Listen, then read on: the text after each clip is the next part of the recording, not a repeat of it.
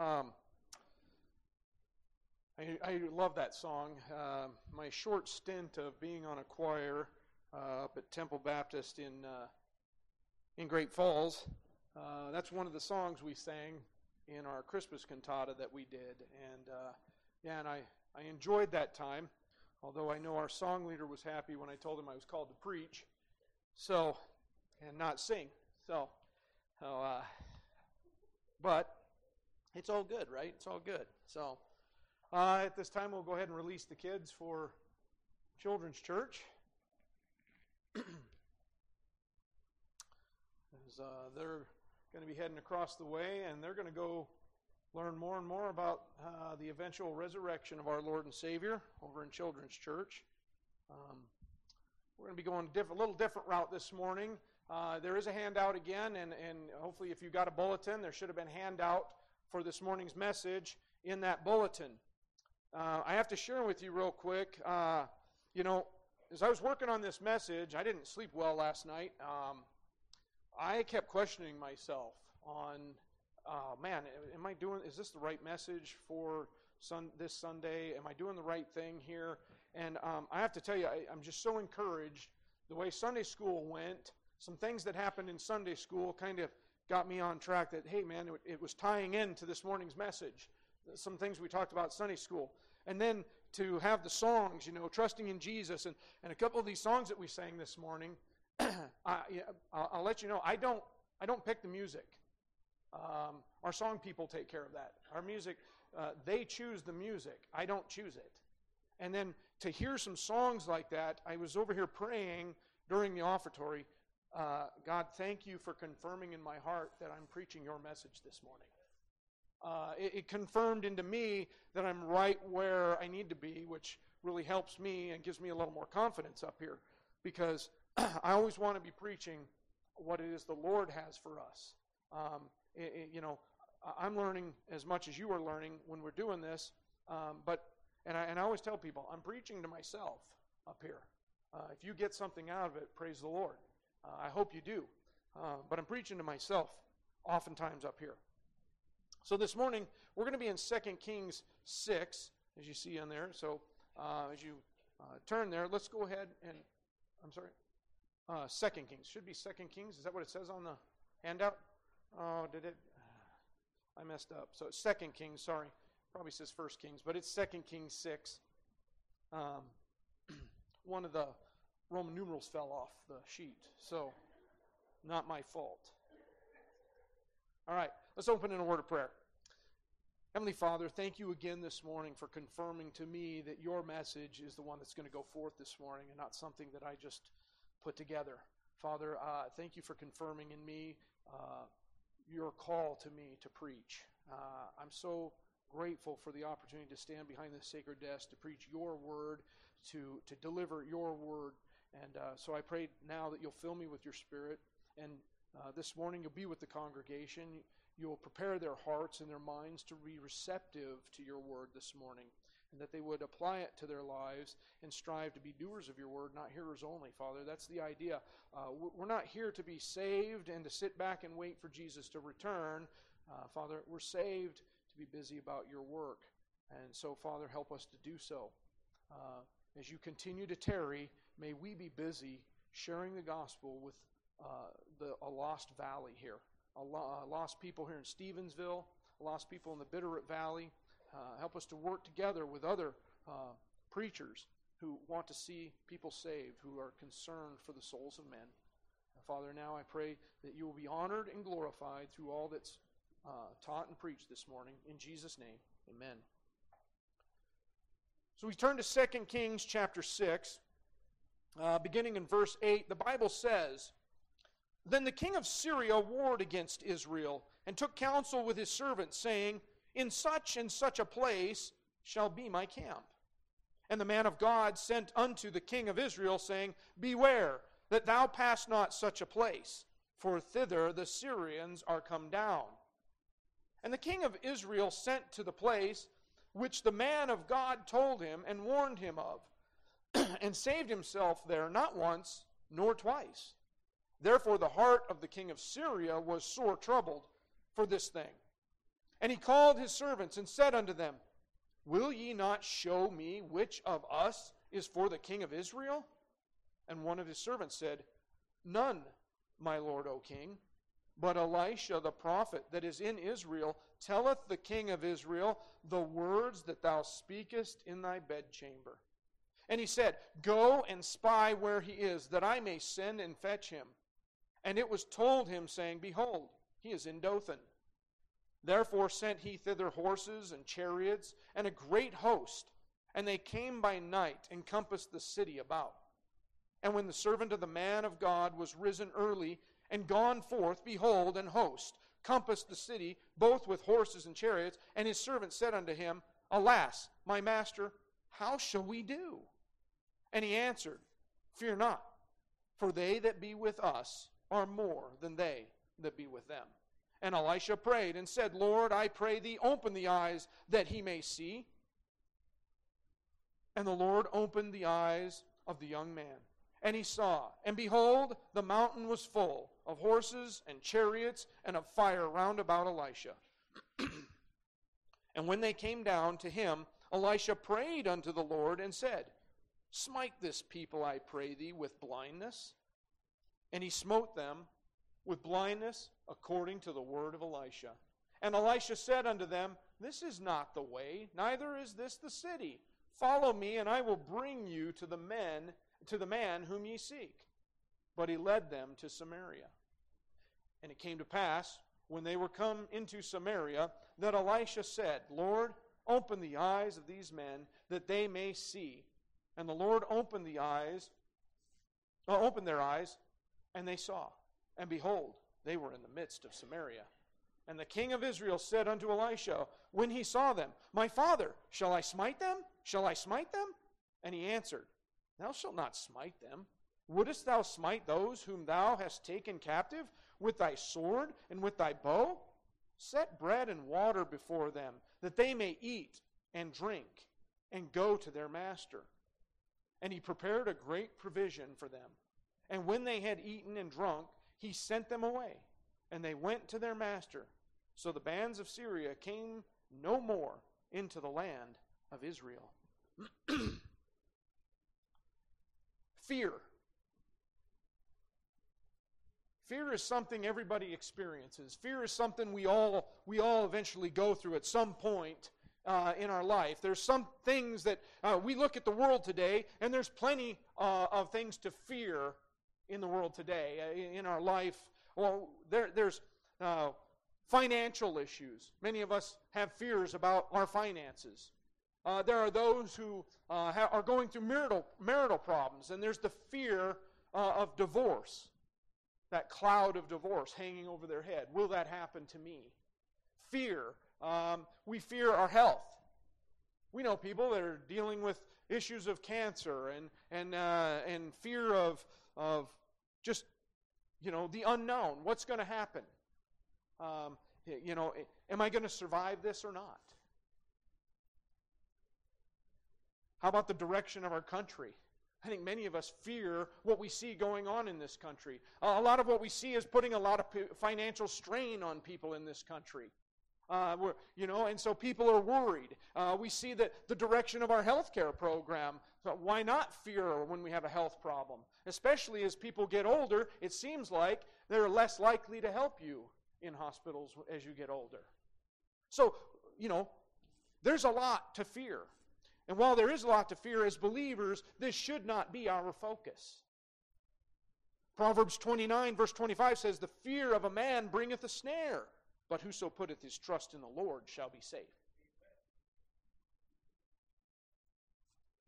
As we read this passage, I want you to understand, as we read this passage, who is the main focus of this passage? We read it, and it seems obvious that Elisha is kind of the guy, right? I mean, we've got the king of Israel, and we've got the king of Syria, and they're going through this scenario where they're getting ready to do battle. But we know that Elisha tells the king of Israel what's going on. He's like, look, the king of Syria is sending bands of men down here to ambush your troops.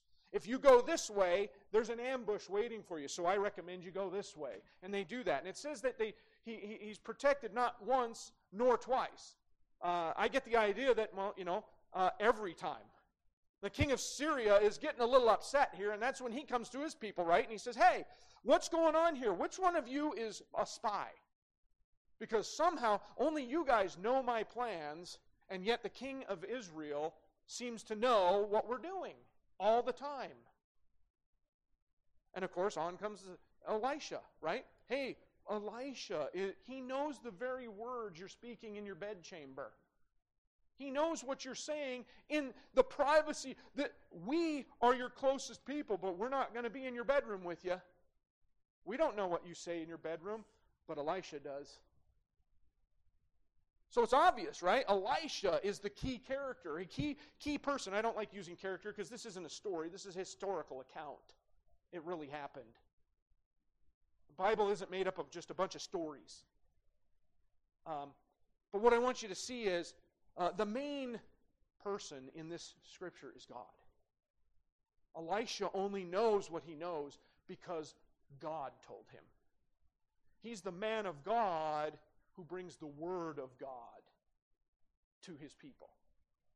And through that, what do we see? He brings the word of God to the king of Israel, and the king of Israel benefits from it. Much like what I'm trying to do up here. I'm trying to be a man of God, and I'm trying to bring you the word of God so that you can get through the pitfalls and the ambushes that Satan is setting for you. The only way we're going to be able to know or avoid ambushes that Satan has in our lives is by being in the Word of God. Hearing the Word of God. And trusting God and His Word. I'm up here sharing God's message so you can avoid Satan's pitfalls. Because see, here's the thing. Satan doesn't play fair. Satan does not play fair. Heard a story about a man, Norman Kid McCoy. He was a welterweight boxing champion in 1896. In one of his fights, he learned that his opponent was deaf. McCoy, when he finally realized this, or as he discovered this, they were nearing the end of the third round when McCoy stepped back from his opponent and then pointed to the opponent's corner. Not realizing, the opponent, thinking that the round was over, turned his head to look over to his ring, and that's when McCoy hit him with a devastating blow that knocked him out. Now, while that seems a little unfair, it's pretty effective, wasn't it? McCoy got the win. It was effective.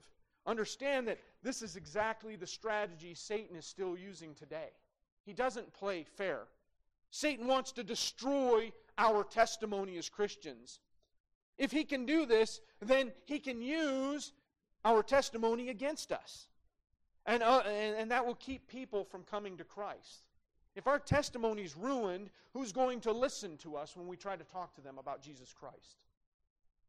Therefore, Satan wants, we are under attack. We are under attack. But if we would heed the warnings of God's Word, if we will listen to what God has for us, He has given us a book that we can use to avoid the attacks from our enemy. Your fears can be put to rest if you will simply put your faith in God and His Word. Satan wants us to fail as believers and wants us to go the way of the world, right? He wants us to go the way of the world. So the idea is here, understand that there is a spiritual war going on, and Satan and the world is battling God and His Word. And we're caught in the middle. The question is, which side are you on? I said in our Sunday school message this morning, I mentioned Joshua. What did he say? Choose you this day whom ye will serve. As for me and my house, we will serve the Lord. Choose you this day whom you will serve. My proposition to you this morning is, do you have faith that God can deliver you from the enemy? Do you believe that God's got this? That's the title of the message this morning. God's got this. In our text this morning, we notice 3 key observations that will help each of us to realize that God's got this. And the first observation we see is a God who perceives. a God who perceives. Our God sees all, He knows all, right? And to understand this better, we need to understand the enemy's strategy. The enemy's strategy. In verse 8 and 9, we see, here it says, and, let me go back to the right page here. Verse 8, then the king of Syria warred against Israel and took counsel with his servants, saying, in such a place shall be my camp. And the man of God sent unto the king of Israel, saying, beware that thou pass not such a place, for thither the Syrians are come down. And what did I just say? I kind of already mentioned this, but the king of Syria is sending bands of men and setting up ambushes to try to surprise or ambush the nation of Israel's army. Their men, as they go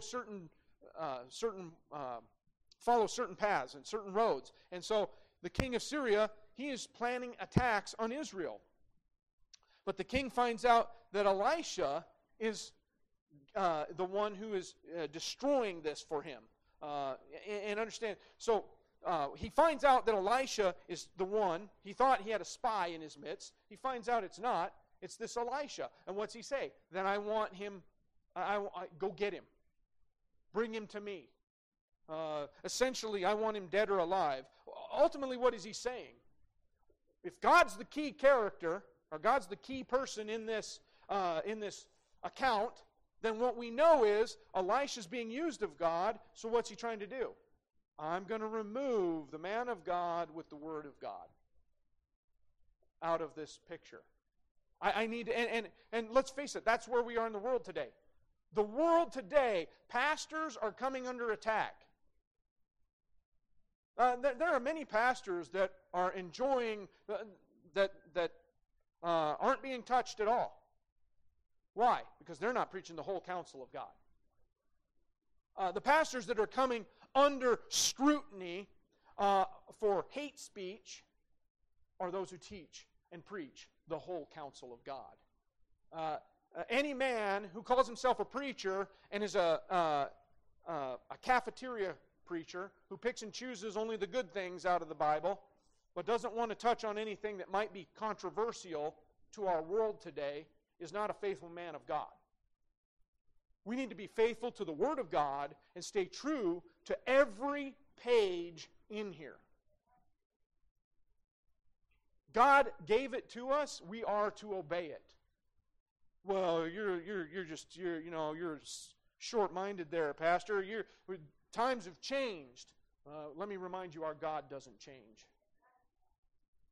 Our God doesn't change. He's the same yesterday, today, and tomorrow. His laws are still the same today. The way of getting to the way of salvation is the same as it was in the beginning, and it's the same as it will be at the end. Salvation is by grace through faith.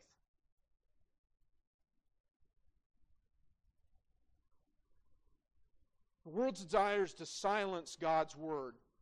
The world thinks that it can silence God by denying Him, right? The fool has said in his heart, there is no God. So if we deny God, we can get rid of God and His Word, right? But the Word has stood the test of time. God's Word, the world wants to remove God's Word. It has removed it from schools. It wants to remove it from our workplaces. They want to take all the 10 Commandments out of all of our courthouses.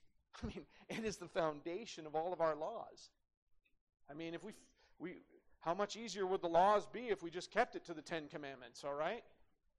So much simpler than what a bunch of lawyers get in there and turn it into a bunch of laws. Look what the Pharisees did. They took the 10 Commandments and turned it into 619 laws that you had to follow.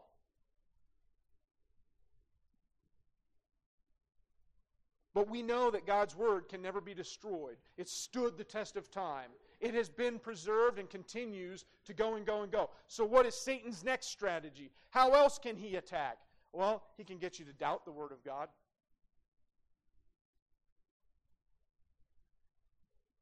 If he can twist the Word of God, he can get you to doubt the Word of God. It's the very same strategy he used on Eve. If you have your handout, you'll notice there, I have Genesis 2. I actually put 17, 18. I meant to put 16 through 18 in there. So if you want to turn to your Bible, you can. I'll read it here. Genesis 2, verses 16 through 18. What I want you to focus on, this is what God said. Okay? This is what God said in the beginning to Adam. And the Lord God commanded the man, saying, Of every tree of the garden thou mayest freely eat, but of the tree of the knowledge of good and evil thou shalt not eat of it. For in the day that thou eatest thereof, thou shalt surely die. Notice verse 18. And the Lord God said, It is not good that man should be alone. I will make him an helpmeet for him. What do we learn from that very verse? We learn that God told Adam about the tree of knowledge of good and evil. He didn't tell Eve. Eve wasn't even created yet. So notice in verse 3, I gave you verses 3 through 4, all in one, all encompassed in one. We're just going to look at verse 1 right now. This is what Satan says. The serpent, Satan. Now that serpent was more subtle than any beast of the field which the Lord God had made. And he said unto the woman, Yea, hath God said, Ye shall not eat of every tree of the garden? Oh, why did he go after her? She might not know the Scriptures as well as Adam. So, who does Satan go after? Believers that maybe aren't really versed well in the Scriptures? Maybe they don't know the Scriptures as well as they could? And what's he say? Has God not said that you can eat of all the trees that are in the garden? No, that's not what God said. But that's how he's twisted it, right? And then look at verses 2 and 3. This is what Eve says. And the woman said unto the serpent, We may eat of the fruit of the trees of the garden, but of the fruit of the tree which is in the midst of the garden, God hath said, Ye shall not eat of it, neither shall ye touch it, lest ye die. Did Eve give us a proper account of what God said? She kind of added to the law. She kind of added to Scripture there, didn't she? You can't even touch that tree, right?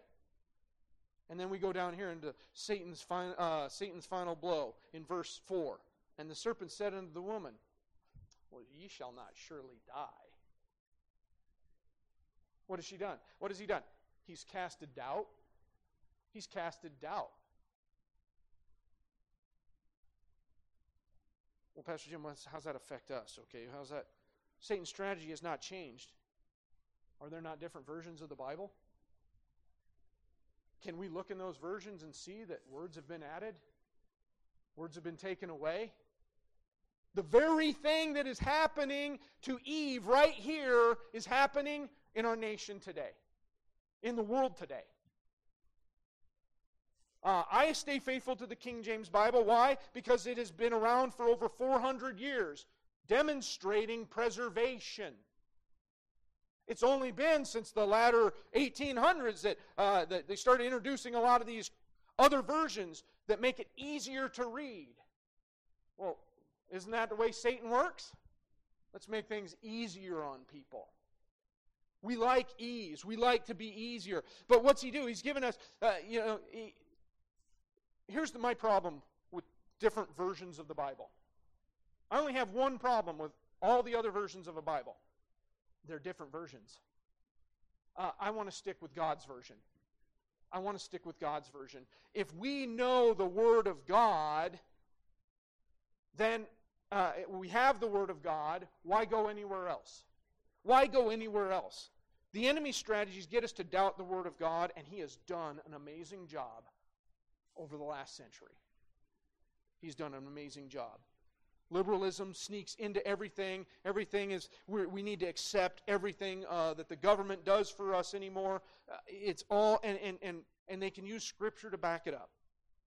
It's twisted Scripture. But I don't want you to, that's not the only thing. I also want you to see God's signal, right? We see the enemy's strategy, but I want you to see God's signal. God uses His Word to warn us about our enemy. So what would have happened if Israel wouldn't have listened? Well, honestly, let's just say, so the man of God comes to the king of Israel with the word of God. And he says, hey, if you go this way, King Hadad's got men there, they're going to ambush you. You don't even know what you're talking about, man.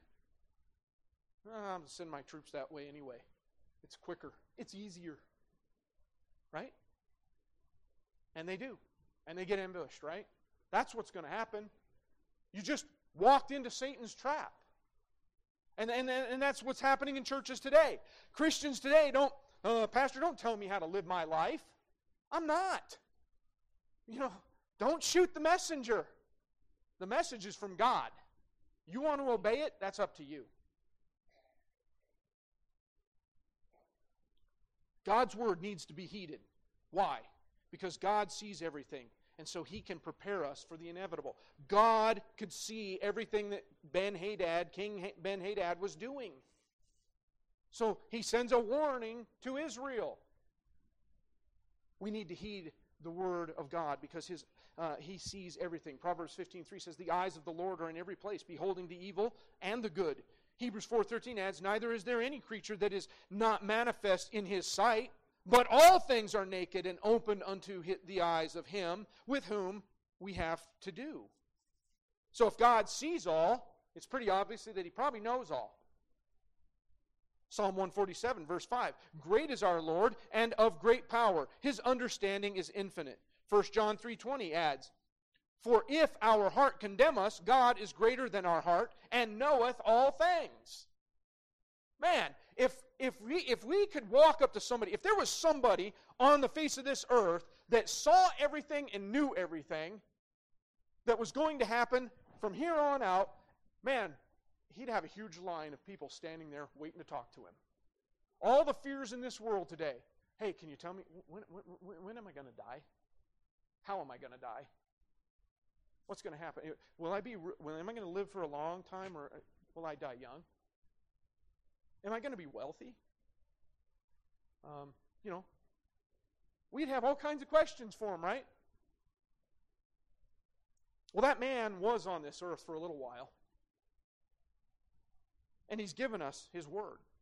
Now, He's not going to tell you when you're going to die. He's not going to tell you, you're not going to get those types of answers. But He sure can tell you how to get through financial problems, how to get through health issues, how you can deal with the world's problems today, how you can avoid the pitfalls, how you can stay away from Satan's traps. It's all right here for us if we'll just get into the Word and dig. But it's the world and believers who continue to ignore this. They make all kinds of excuses and give no credit to God for the things that occur in their lives. Much like King Hadad, when they told him Elisha knew everything that was going on in his bedchamber. Well, how on earth can this guy know what's going on in my bedchamber? He's not in there with me. Oh, but who is? God. Man, he must know God. He must have a relationship with God. He must... But no, He doesn't. If God knows your strategy, King, and now your new strategy is to go get him, you don't think He already knows that? And that's how our world acts. Oh, we're going to get rid of the Word of God. Well, Diocletian tried it. He failed. Hitler tried it in Germany. Mao Zedong tried it in China. Guess what? The Bible's still there. Still in those countries. Still in the world today. You can't get rid of the Word of God. So now that we understand that our God is a God who perceives, I want you to see also that our God is a God who protects. He is a God who protects. And to better understand this, we need to see a believer's fear in verse 15.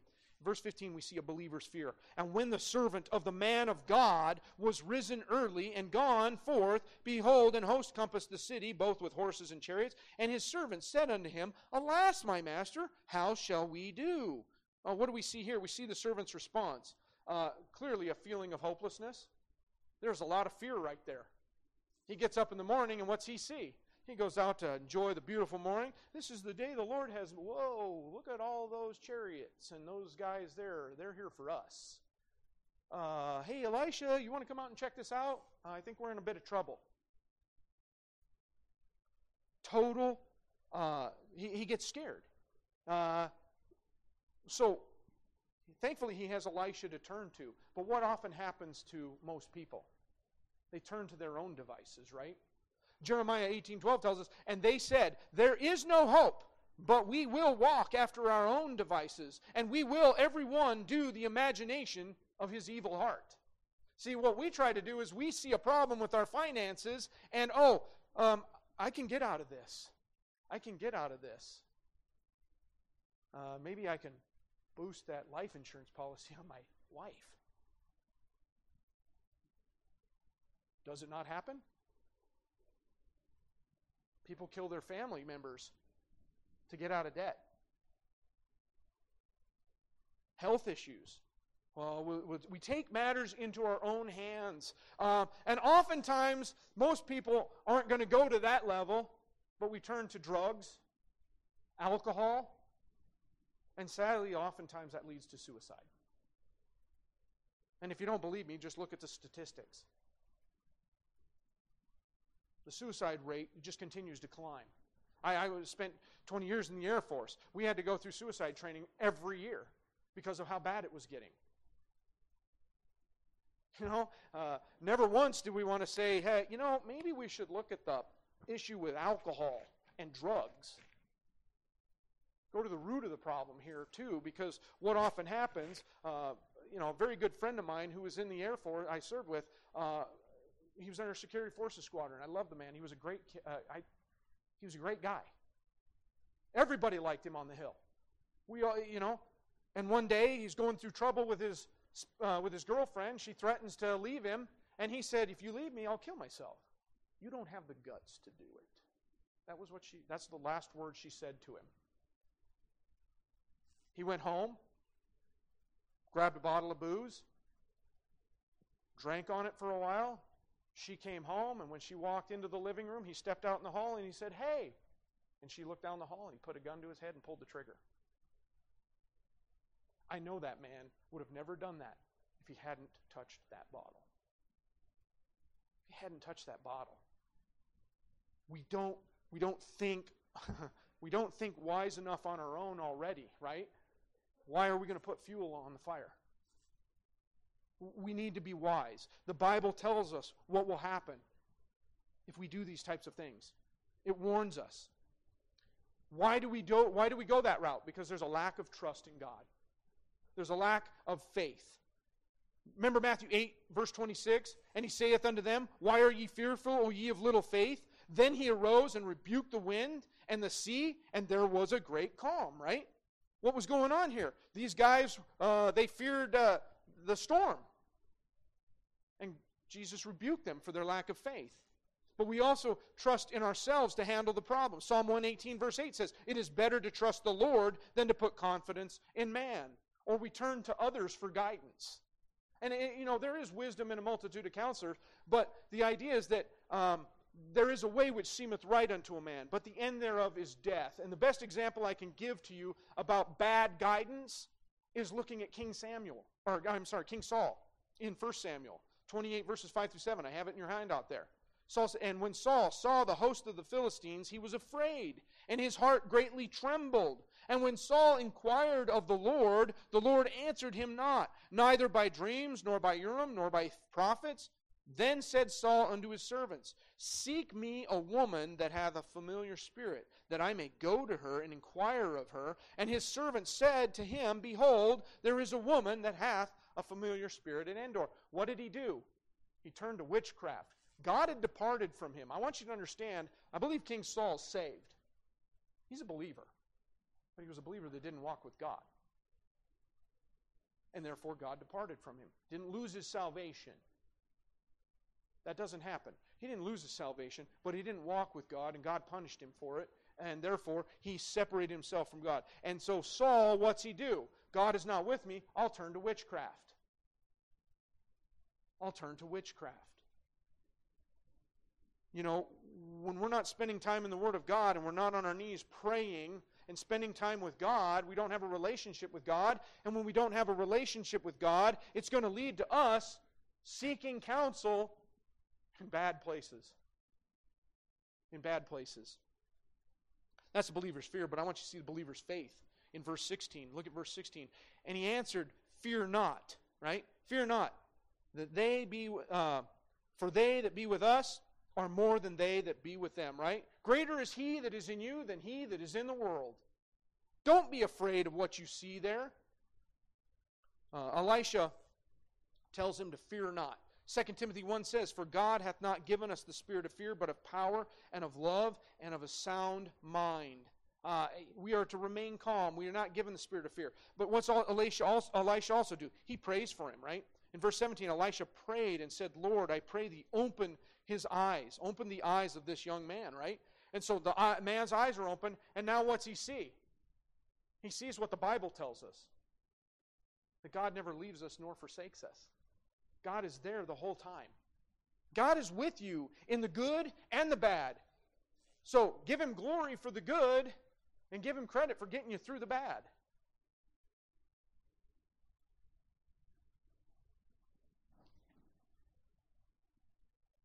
But we often know, we experience believers who experience fear, right? They become afraid. That's our job. What I learned from this is, how often do we get disappointed? We see believers that aren't demonstrating faith. We get mad at them. Like, man, what a lack of faith. They're not trusting in God. I think we saw this really prevalent in COVID. Our churches were fractured big time over vaccines and masks. That's not what we're supposed to do. Our take on that at our church when I was working up there was, if you feel you need to take the vaccine, take the vaccine. You feel you don't need the vaccine, then don't take the vaccine. And we took that stance. We were not going to stand at the door of our church and tell people they couldn't come in if they weren't wearing a mask. God's house is open to everyone. Saved, unsaved. I'm not going to stand at the back of the church and say, "Are you saved?"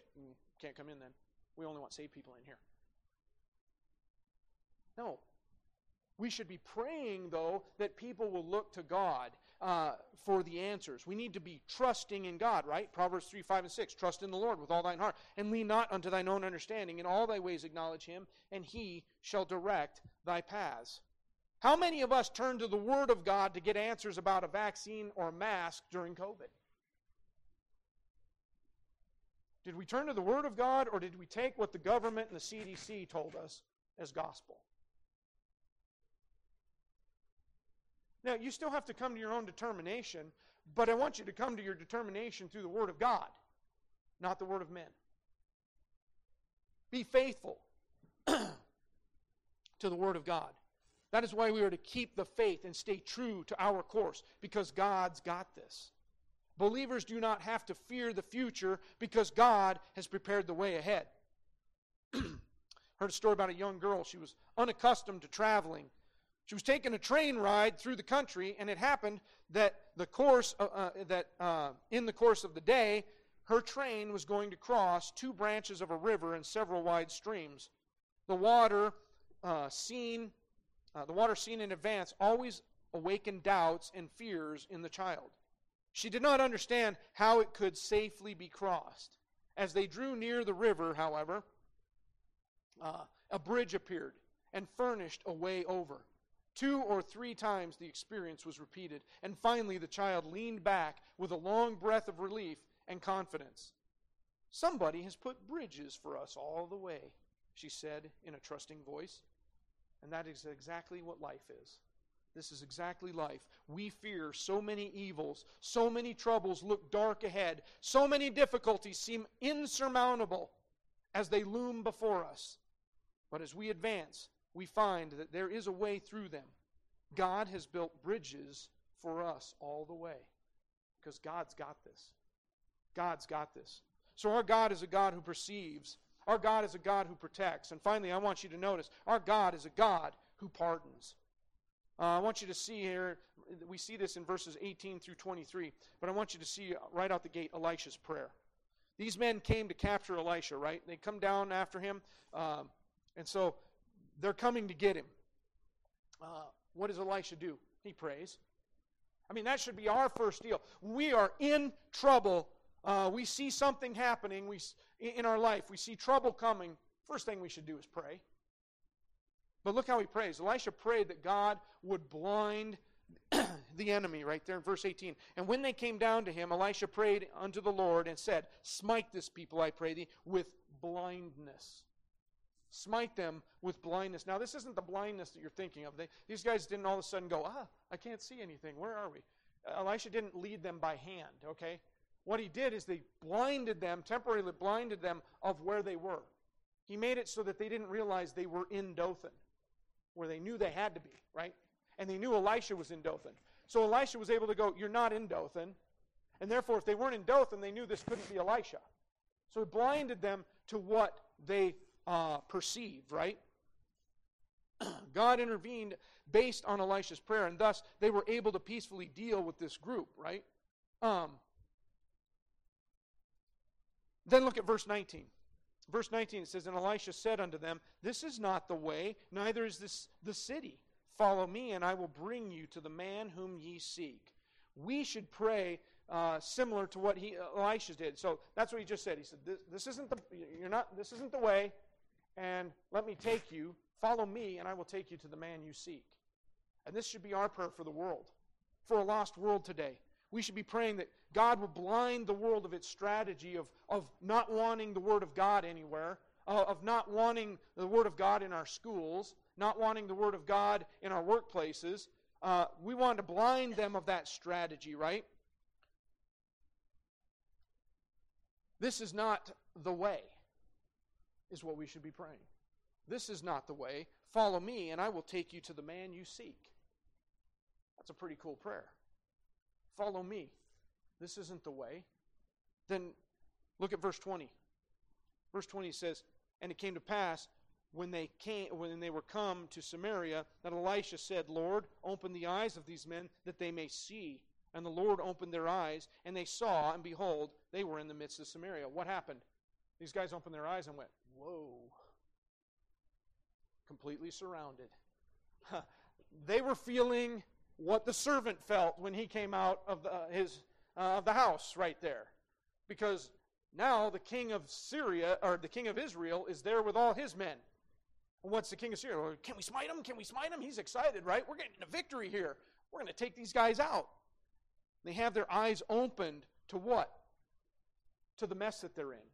We need to be praying for the world to have their eyes opened for the sin that they're living in. To have their eyes open to see that the sin they're living in is a mess and it's going to drag them down. Romans 3:23 says, For all have sinned and come short of the glory of God. We know the Bible states there is none righteous, no, not one. But wait, God's got this.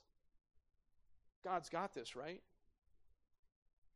Go back, I want you to see, our prayers should be to pray for these people to have their eyes open to see that they're sinners lost. And then we go back to verse 19. This is not the way. We need to take you to the man. Jesus is the way, the truth, and the life. Jesus is the way. And that's how we should be praying. God's got this, right? Because He pardons. Romans 6:23 says, For the wages of sin is death, but the gift of God is eternal life through Jesus Christ, our Lord. We are redeemed if only we will call upon the name of our Savior. If the lost world will call upon the name of our Savior. Romans 10:13. This is a very special verse in my heart because it's the verse that led me to Jesus. For whosoever shall call upon the name of the Lord shall be saved. It's that simple. It's that easy. If you're here this morning and you've never trusted Jesus as your Lord and Savior, that's all you have to do. Admit you're a sinner. Ask God to come into your heart and save you from your sins. And Jesus will redeem you from your sins. Pray for God to give you the opportunity to share the gospel with a lost world. That's what we need to be praying for. Pray for divine appointments. But lastly, I want you to see Elisha's pity. Verse 21, remember I said the king, what's he say? King Joram says here, he gets excited. Can we smite them? Can we smite them? He calls Elisha father. And oftentimes we think of how the world treats Christians, right? We get mad. We don't like what the world's doing. We don't like that they want the Bible out of our schools. And so what do? We get angry. We get angry. And oftentimes there are people, we're confronted with lost people. They'll confront us about our beliefs, and they try to get us to engage in an argument. And we must avoid this at all costs. By getting into an argument with a lost person, you're just destroying your testimony. How are we supposed to reach a lost world? Speaking the truth in love. Speak the truth in love. How do we deal with these types of people? They want us to destroy our testimony. They want us to get angry. So how do we deal with them? Remember that God loves them too. God loved them first. For God so loved the world that He gave His only begotten Son. He loved the world, and He gave His Son, that whosoever believeth in Him should not perish but have everlasting life. So we need to remember that. We also need to be prepared to give an answer for the hope that is in you. 1 Peter 3:15 says, "But sanctify the Lord God in your hearts, and be ready always to give an answer to every man that asketh you of the reason of the hope that is in you with meekness and fear." If you're saved here this morning, you know Jesus is your Savior. Are you prepared to tell anyone about Jesus? Are you prepared to give a reason of the hope that is in you? When people come up to you and say, "Why weren't you afraid during COVID?" Because God's got this. I'm not worried about it. What do I have to worry about? If I die by COVID, I'm going to heaven. It doesn't matter if I die by COVID, if I die from old age, if I die from cancer, if I get hit by a car, if I get, murdered, whatever. I'm going to heaven. I don't have anything to fear. I don't have anything to fear. And lastly, we need to pray for them. Pray for them. I remember Pastor Ronnie Roach used to tell me, man, with Jim, he said, if you struggle with anybody, there are a lot of people out there that are hard to love. They're hard to love. He said, you want to learn to love them? Pray for them. Pray for them. Luke 6:27-28 says, "But I say unto you, which hear, love your enemies, do good to them which hate you, bless them that curse you, and pray for them that which despitefully use you." See, Elisha showed pity to the Syrian army, the army that wanted to harm him. Jesus showed pity to a lost world, a world that did harm him. We too must show pity to a lost world if we want to reach them. This morning we have observed that our God is a God who perceives all. He knows all, and therefore we should look to Him for guidance. We also learned that our God is a God who protects. If we will trust Him and His Word, then we have everything we need to be protected from our enemies. And finally, we learned that our God is a God who pardons. The world may hate God. The world and Christians, may hate God, His Word, and Christians, but God does not hate the world. In fact, we know He loves the world. We already quoted that verse. For God so loved the world that He sent His only Son. He sent His Son to provide salvation to a lost people. We must learn to peacefully deal with our enemy. We need to speak the truth in love. We still have to give the whole counsel of God, but we have to give it in a loving way. We must, if we're going to reach a lost world, this is the way God wants it done. We need to have pity on them. We need to pray for them, and we need to remember God's got this. For everybody, please stand with every head bowed and every eye closed. If you're able to stand, please stand. Every head bowed, every eye closed. I just want to offer a